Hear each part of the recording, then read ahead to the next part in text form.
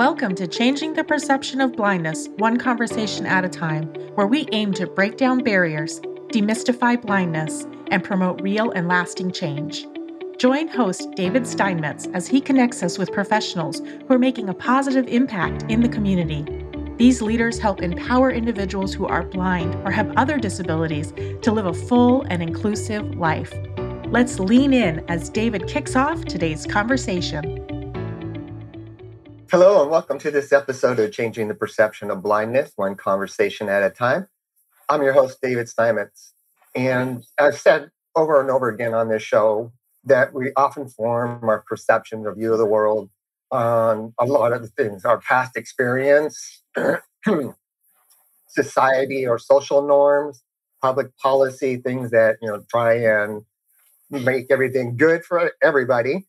But I think the biggest and influence on our perception nowadays is our family and how we grew up in our home, what our parents taught us, those family values, etc.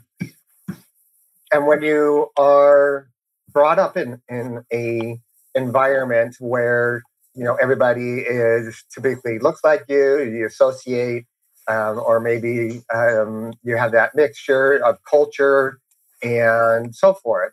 And when something new like a disability is introduced to that culture, introduced into those norms, how do you deal with that change? A lot of times that's very difficult, whether it's from a family perspective, an individual, or from a corporation. And we talk on this show all the time about how organizations can change their perspective, and with diversity, equity, inclusion, accessibility, as well as interacting with and getting to know people in your community and interacting with people who are blind or people with disabilities. And so my show, Changing Perception of Blindness, or CPB, is really focused on bringing awareness to business leaders, to the community, and to the general public about blindness. I think the more that you know, the more you can be familiar, the more chances you have an opportunity to gain knowledge is better for everybody, as well as it will break those myths about blindness.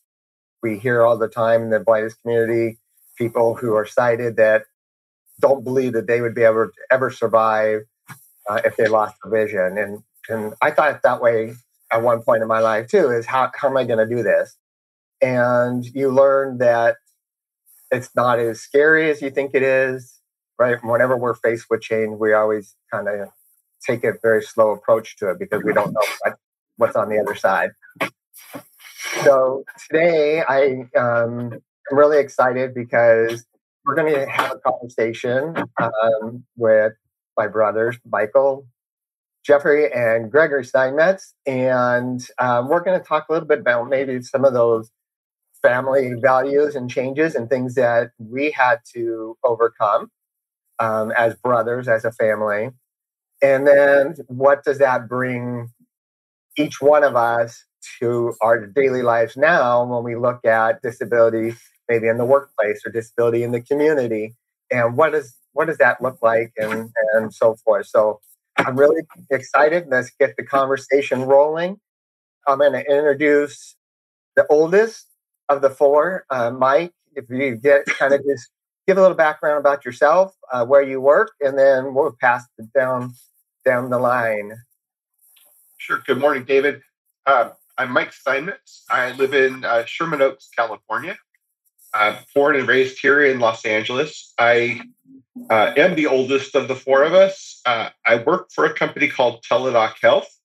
As we talk a little further, I think it's really important that, as David said, what I've learned in our family, I'm able to bring to my employer and my job, and stand up for inclusion and equity. Awesome, thanks, Mike. You're up. Hey, I'm Jeff. Yep, Jeff Steinmetz. I live in Chatsworth, California. I am a director of IT for a nationwide musical instrument retailer. And I think with the family values and changes that we've had to deal with, I've got a new appreciation for the vision impaired. Helps me, I think, at least consider some of that in the workplace. Awesome. Thanks, Jeff. Greg, you're up. Hey, David. So I'm Greg Steinmetz. I'm the youngest of the four boys. I also live in Sherman Oaks, California. I work at Guide Dogs of America in Los Angeles as a senior manager of admissions and graduate services. And I am also blind. I'm working and living with my vision loss. Awesome. Thanks, you guys. And it's kind of funny as I was thinking about this show today and how we're going to kind of formulate this conversation. And I kind of look back at how, we grew up as kids and, playing tackle football in the front yard. And it seemed like it was the two oldest against the two youngest and everything, which doesn't always seem to be fair when you look at the size difference of Mike compared to me, being as tall as he is. But it was always funny, as well as, how we were brought up in the community and how we think about things. And then one day I got this diagnosis after sitting in a doctor's chair for basically 8 hours with instruments that looked like they should belong in Dr. Frankenstein's laboratory, and how that one day kind of really changed, our perspective. And so from there, basically, the entire family was tested and evaluated. And Greg, as you mentioned, you also are living with retinitis pigmentosa. Can you guys, anybody, want to share maybe a little bit about that first initial conversation about blindness? And I'd love to hear from both Greg and Mike and Jeff from kind of that opposite perception. Sure. I mean, for me, I remember it was more than probably at least 35 years ago. I was a teenager and remember that David had been diagnosed first and really didn't understand what all this meant. I don't know, I was 15, 16, maybe somewhere around there, that, that diagnosis didn't really register, that I could be blind at some point. And, I remember going to UCLA and doing all those tests and, finding out that I had RP as well.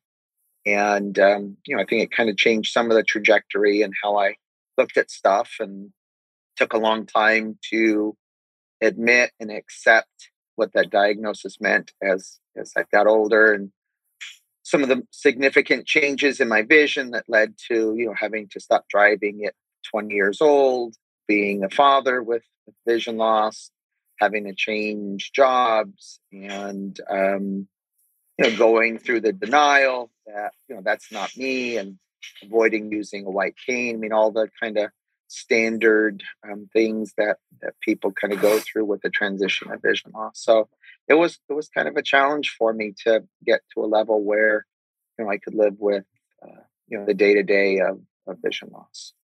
Thanks for sharing that. I think from my perspective, like Greg said, it was 30 something years ago. And there wasn't a lot of information around RP and what it meant. I don't think that at the time when David was first diagnosed, that I really took it seriously. The impact of what that would mean to David and Greg and the rest of the family really never registered with me. I think part of that is also me being a different time in my life, sort of being older and perhaps starting my adult life. I wasn't as involved then with the younger brothers as I am even today. Yeah, thanks, Mike. Mm-hmm. Jeff, anything you want to add? Or I think similar to Mike. I mean, I recall, that time of a lot of some concern. Dave, I recall, I think there was an automobile situation that, that initiated this, and all of us, going to eventually get tested, not really sure, all what was going on or, what it all meant, like Mike said. I recall going through the testing and the DNA, the genetic testing, et cetera. And ultimately, for me, I was diagnosed as a carrier of the gene, but didn't have the, active, I guess, RP. And I guess, thinking back, maybe at that time, didn't really realize how it had affected me or any of us. And like Mike said, kind of living my life at that time, and over time, obviously, have seen the impacts of that and changes to you guys and our family, and now even as a with my kids, right, and I now have grandkids, right, and are they susceptible, right, to the same, RP is something that still impacts and affects me and future generations. Yeah, absolutely. And I appreciate you guys sharing that, because I agree with all of you. What I think we found is that what we didn't know is what we didn't know until we had, changes in my vision. I realized there was more to this hereditary degenerative retinal disease. And so as I continue to progress through this process and journey, it's, trying to think ahead of that next step. And again, oftentimes we're just kind of forced into things when, if we don't take that proactive approach. For me, I think I took the more forceful way instead of being proactive. If it happens to me, it happens to me kind of thing. But interesting, Greg, you talked about some of the things that a lot of people who are blind go through and the adjustment and so forth. And I think it's important that when we're going through these things that we find people to talk about it, right? Because it's either a small group. I didn't know anybody who was blind until you get into the blindness field, until you become blind, or you buy a new car, and all of a sudden everybody has the same car as you. So it seems a little ironic in terms of how the blindness kind of appeared. When we look at things from a perspective and from maybe like a business perspective, how has knowing what blindness is and interpret, what do you guys think about how has it impacted you guys and your job? Well, for me, back when we started out and were diagnosed, there wasn't the internet. We couldn't do research easily, couldn't connect with other people or learn about ways to do things different, technologies, and so on. So for me, I started off working my initial career in the funeral services industry. I didn't have any technology or even aware of anything that could help me do my job better or easier. I left my job and went through the California Department of Rehab to get training and go back to school and learn that there are ways to adjust your environment to make your job easier. And that included orientation mobility training. I think peer counseling helped because although our family are great resources, sometimes it's easier to be able to share with someone else that's either going through or been through similar. And then the technology and career counseling through the Department of Rehab were really important to get back out and have a good career in a well-paying position in a different industry, but still in a management role. And so learning, how to do those things was really important. I was resistant at first, but realized that doing it would benefit me and my future. So I think getting out, getting training, and now obviously the technology is so much better than it was 25 years ago with advent, wire or wearable technologies and AI and so forth. So having those technologies really made my current job so much more doable. And it's nice to have an organization and an employer that's supportive of that, taking and assisting proactively to make sure that I have the tools to be able to do the job that I need to do. Greg said something about support, and I was just thinking as we were talking that this might be the first time the four of us have ever sat down and talked about this subject. All four of us. I mean, I know I've had conversations with each of you separately, but I don't think as the four of us we've ever really talked about how this impacts us. I agree, and I thought about that when I invited you guys to come on and have this conversation. Is we really don't discuss it, at least not openly in a group, like you said, individually for sure.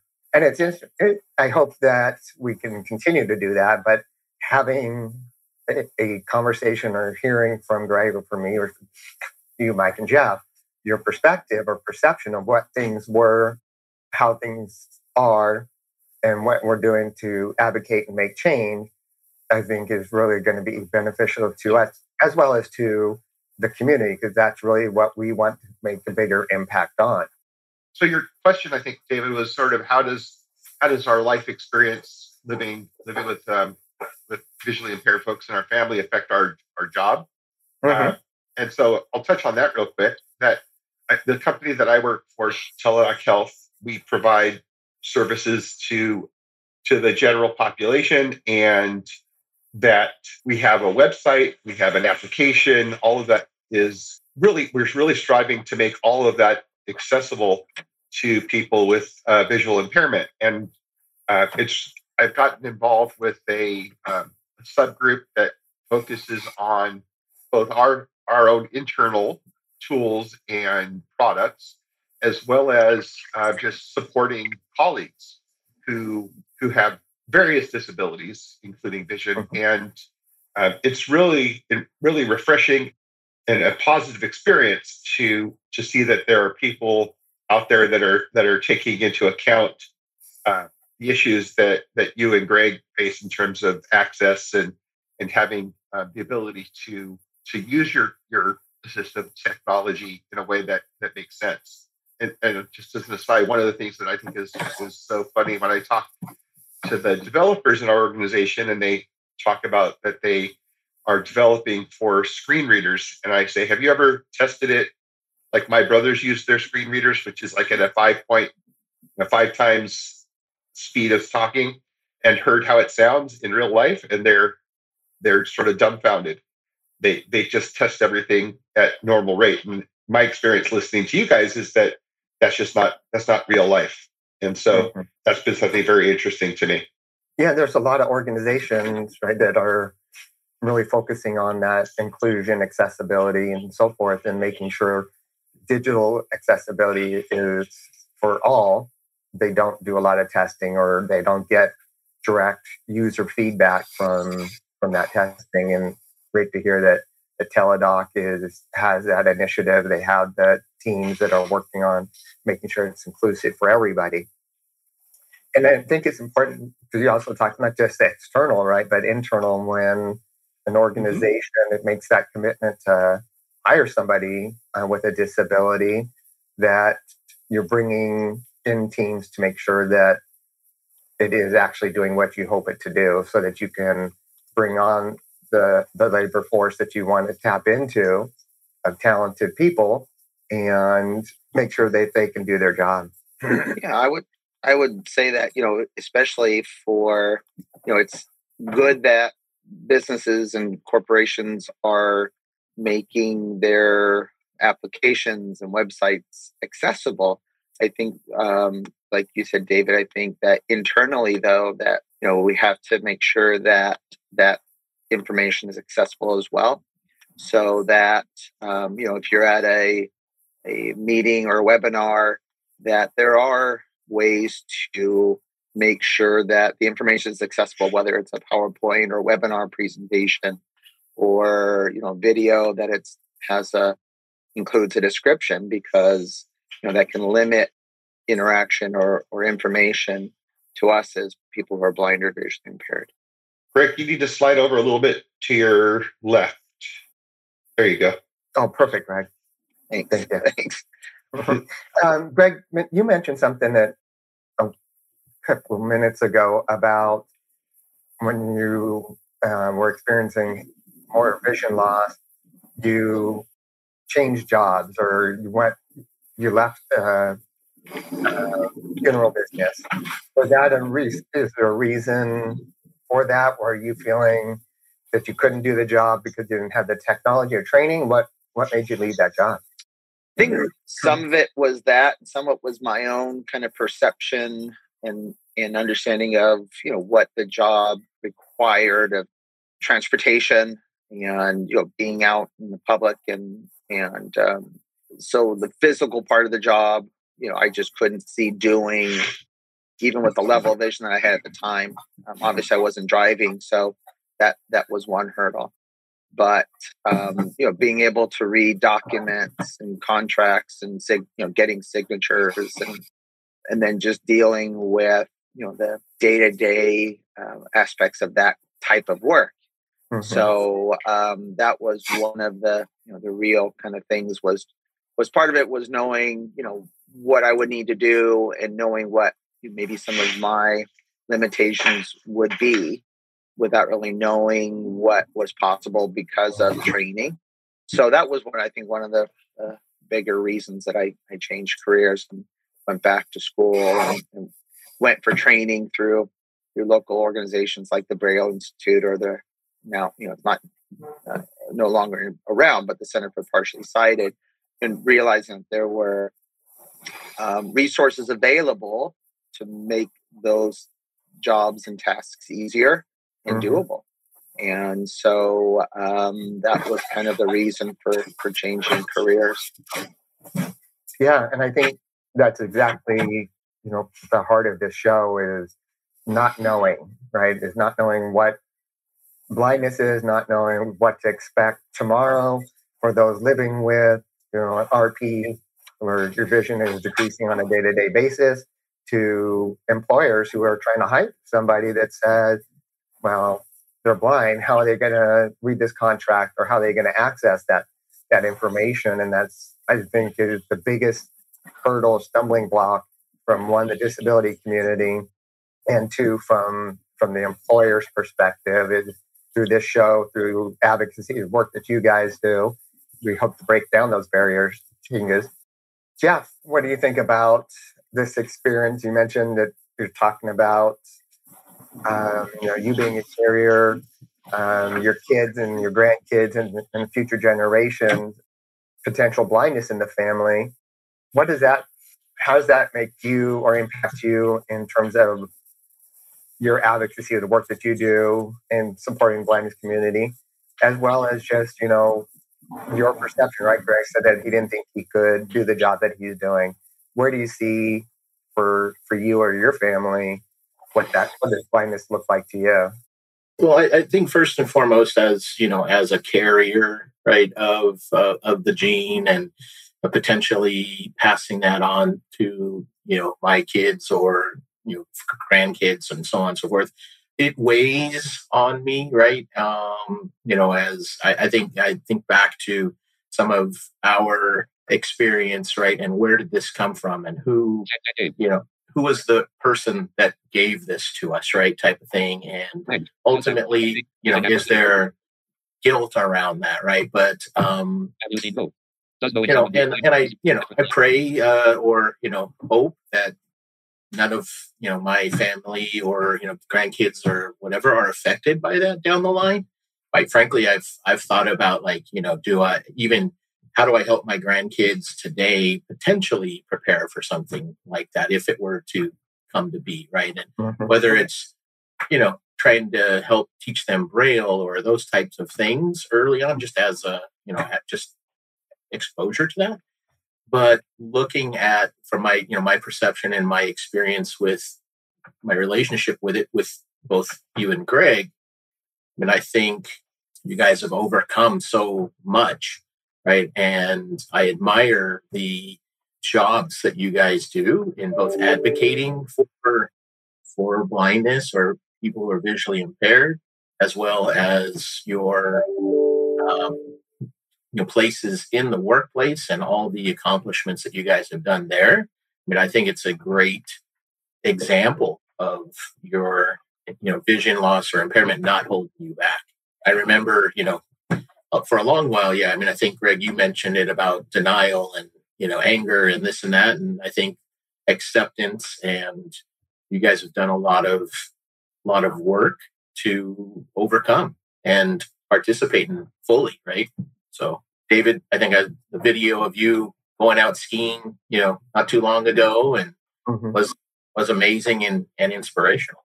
And, I think where I'm at, from a professional career and where I'm at in life, I think about with the time that I have left, what have I done or what can I do to help maybe make things easier in the workplace or, careers for those who may be visually impaired or other impairments, right? Yeah, for sure. And that's, always that tough question is, again, being proactive versus reactive, and knowing that you can still live a full, inclusive life, do, 99% of things that you want to do. We always come up with these big grand plans that, I'm going to do X, Y, Z because of something else. But if you really wouldn't have done that, then what's the difference, right? And, for example, I thought, how am I going to take my kids camping?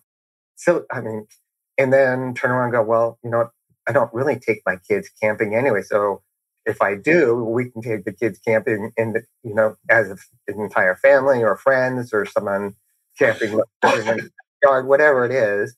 But we think about all the things we can't do when we're faced with these challenges, and are those really realistic issues? I think you and Greg are the first blind people that I've known. I think when we were growing up, Greg had a friend who was blind, but you guys are the sort of the example for me in terms of how people with a visual impairment can take on life, can take on the world.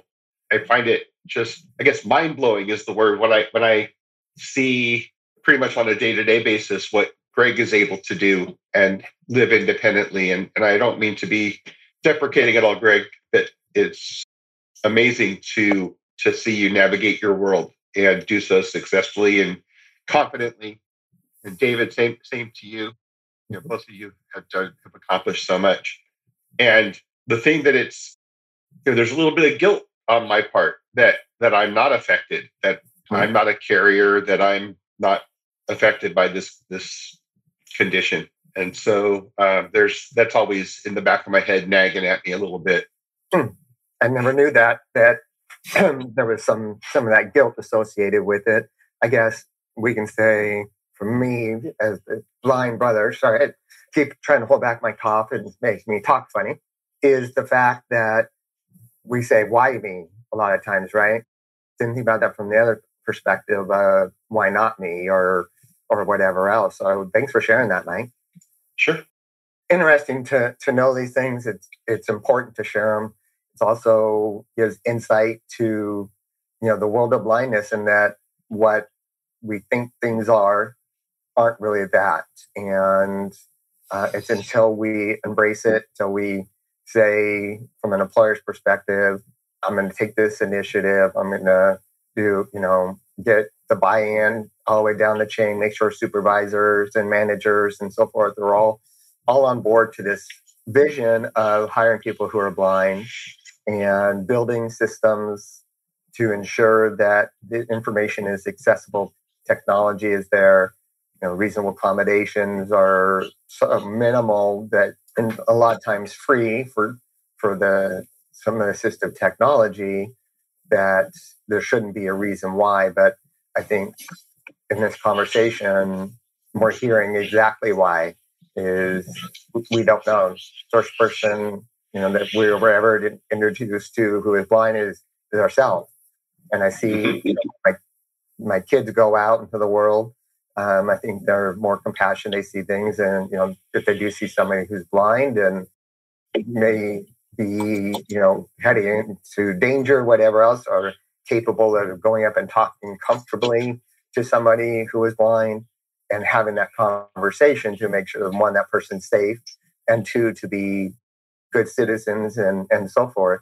And have you you guys ever felt how to make those connections, or that growth in the blindness community? Are there things that you do maybe to support the blindness community? Just out of curiosity.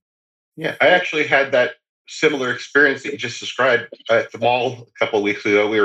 My wife and I were just walking through the mall, and there was a person with a white cane, and it appeared to me that the person perhaps was disoriented or lost as to where they were. Mm-hmm. And I stopped for just a moment just to check in with them and ask them if they needed any assistance. Are they okay? And they told me they were. And so I was able to walk on. But I don't think that I would have had that awareness had not been around you guys before. As far as my support, I think I've told this story a lot of times, but David and Greg, you guys are both guide dog users, and we were at graduation one day when you got one of your dogs, and my wife said we should do something to give back for the wonderful things that these dogs do for you guys. I thought I was going to go donate some money, and instead she went and signed me up, she'll say, to the puppy raiser for Guide Dogs of America. And we've raised 4 puppies to this point, and it's allowed me to meet a lot of great individuals with a similar purpose of helping others. I've also met a lot of other people who are recipients of the dogs, and has really broadened my horizons in that respect. I mean, for me, I'm fortunate I get paid to help others who are blind or visually impaired. So I get to get out to a lot of different, conventions for the national consumer groups and local organizations, webinars and presentations, and kind of share information about guide dog mobility in general, my experience with technology and training. So I have found that, just like vision loss is a spectrum, so are everyone's experiences, background and knowledge. So, for me, it's rewarding to be able to, share with others, that there are ways to accomplish what you want to accomplish. Certainly times are more challenging than others. But if it's something that's important, you'll find a way to do it. And that living with vision loss, or I imagine most other disabilities, can be hard, but it's becomes part of your day to day, and not really much that you really have to think about. I find most people are open to that and willing to assist, and but don't know what to ask, or how to assist. So for me, it's always, hey, it's nothing wrong with saying, do you need assistance, or how may I help you? Opening the idea of your show is, what are perceptions, right? So a lot of people don't know about vision loss or blindness, don't know what the challenges are, how they can help. And I think sometimes comes from the individual with the vision loss, to know what they need, and how to ask for and advocate, and be open to assistance. And just don't grab your dog's leash. Right. Or me. Right. Yeah. How many times you get steered into, here, you go this way, and try and steer you. Yeah. I mean, Greg, you said that sometimes it's difficult, but life is difficult for everybody at times. And sure, it's how we manage those times. And it's important to make sure that we're focused on the end game and not right where I'm at. Making sure that you find that alternate way versus giving something up, whether it's disability related or just life in general, is hard. For sure. David, I was going to ask you, I know you advocate for disabled, visually impaired in terms of being able to, in the workplace, find employment, right? And I know AIB does a lot to help support that and employ those. What do you find is like the biggest challenges for, and maybe opportunities for, the visually impaired being able to find employment more readily? Yeah, thanks, Jeff. I think the biggest barrier for employment for people who are blind, people with disabilities, is the perception.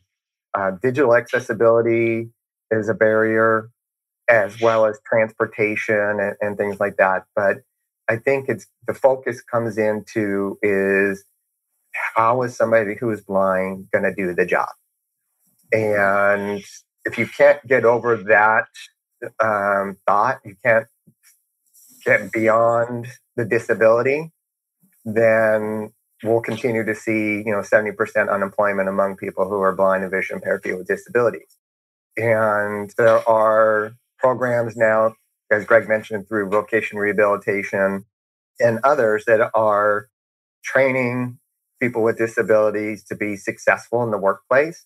But we find that, it's 2 years after you go through this program is about the average before finding a job.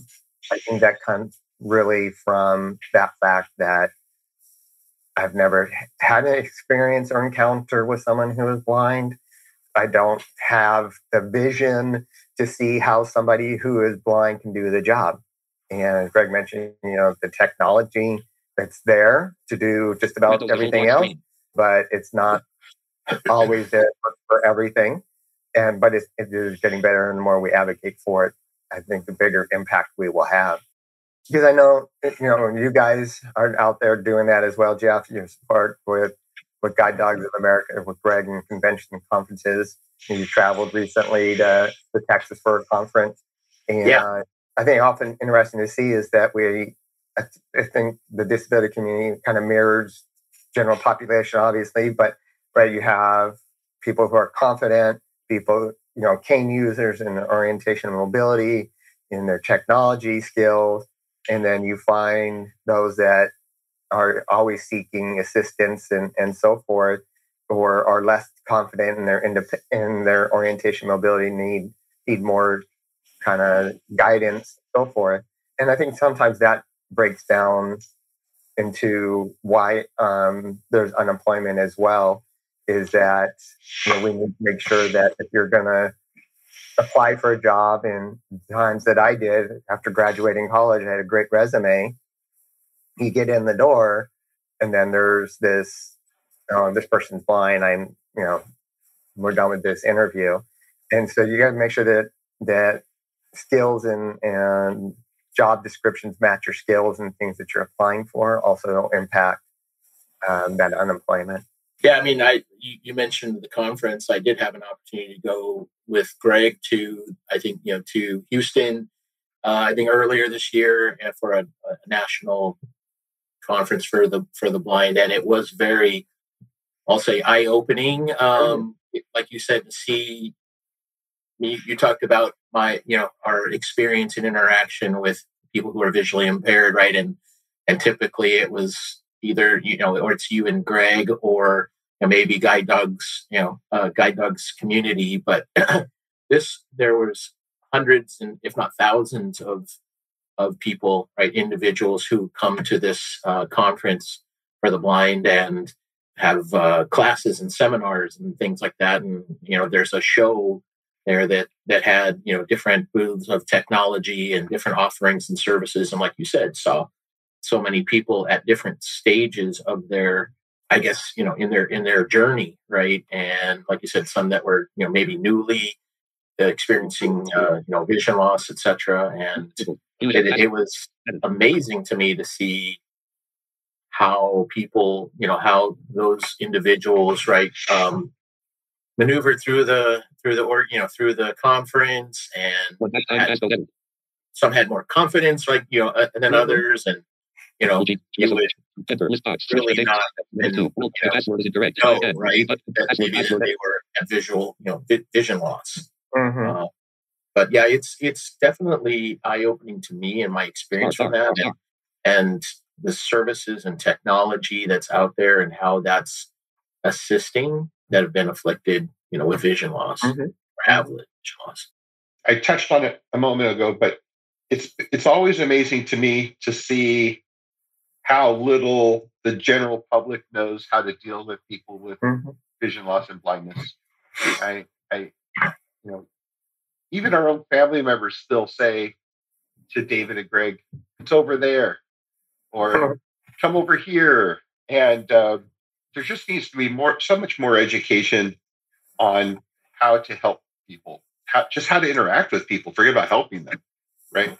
Yeah. And I think people are afraid, right? I know, and like you said, in our family, we don't say the word blind. We'll say, "Oh, you can't see well," or something else to avoid the blindness and saying the word, and that's part of who I am. And so it's not something that should be scared to talk about or say the word. So absolutely, I think education early on is so important. So we're butting up on our time here today. And so I want to give everybody an opportunity to kind of, again, talk about your organization if you want, or as last closing moments, any words that you guys want to give? I'll just say, Dave, thanks for setting this up and coming up with this particular episode. I really, enjoyed sitting down with you all and talking through this. Like you said, Mike, we haven't really ever done this before. So it's always good to do, in public, across, the entire internet. But thanks for setting it up, Dave. We're going to go big. Exactly. And nobody cried. And we're all being much too nice to each other. Exactly. I'm not here representing my organization today, but I will say that Teladoc Health is a great place to work. I would encourage that if you're looking for employment, check out the website and see if there's any careers that suit you. Also, make a plug that Guide Dogs of America here in Los Angeles, Southern California, is looking for puppy raisers. So I will put that plug out there too. And David, again, like Jeff just said, thanks for putting this together. It was really a lot of fun to participate and share with everyone. I'll go ahead and kind of wrap up here. And again, thank you guys. Thanks for sharing, some personal things and some insights into your perspectives from the journey through the blindness. I apologize for my voice and shakiness and conversation as I continue to heal here. And I'd like to thank Arizona Industries for the Blind, an enterprise nonprofit organization dedicated to empowering people who are blind or visually impaired to achieve their version of the American dream by creating and sustaining employment. So it's really great for them to sponsor my show again. And I hope that we have proven that with the right training, the right technology, and the right attitude, people who are blind can be successful in the workplace. Thank you. Thank you for listening to Changing the Perception of Blindness, one conversation at a time, with your host, David Steinmetz. Be sure to subscribe to Changing the Perception of Blindness, one conversation at a time, on your favorite podcast platform. And tune in live on Phoenix Business RadioX every third Friday at 9 a.m. We hope you feel inspired by today's conversation, and maybe we've even sparked a new idea or opportunity.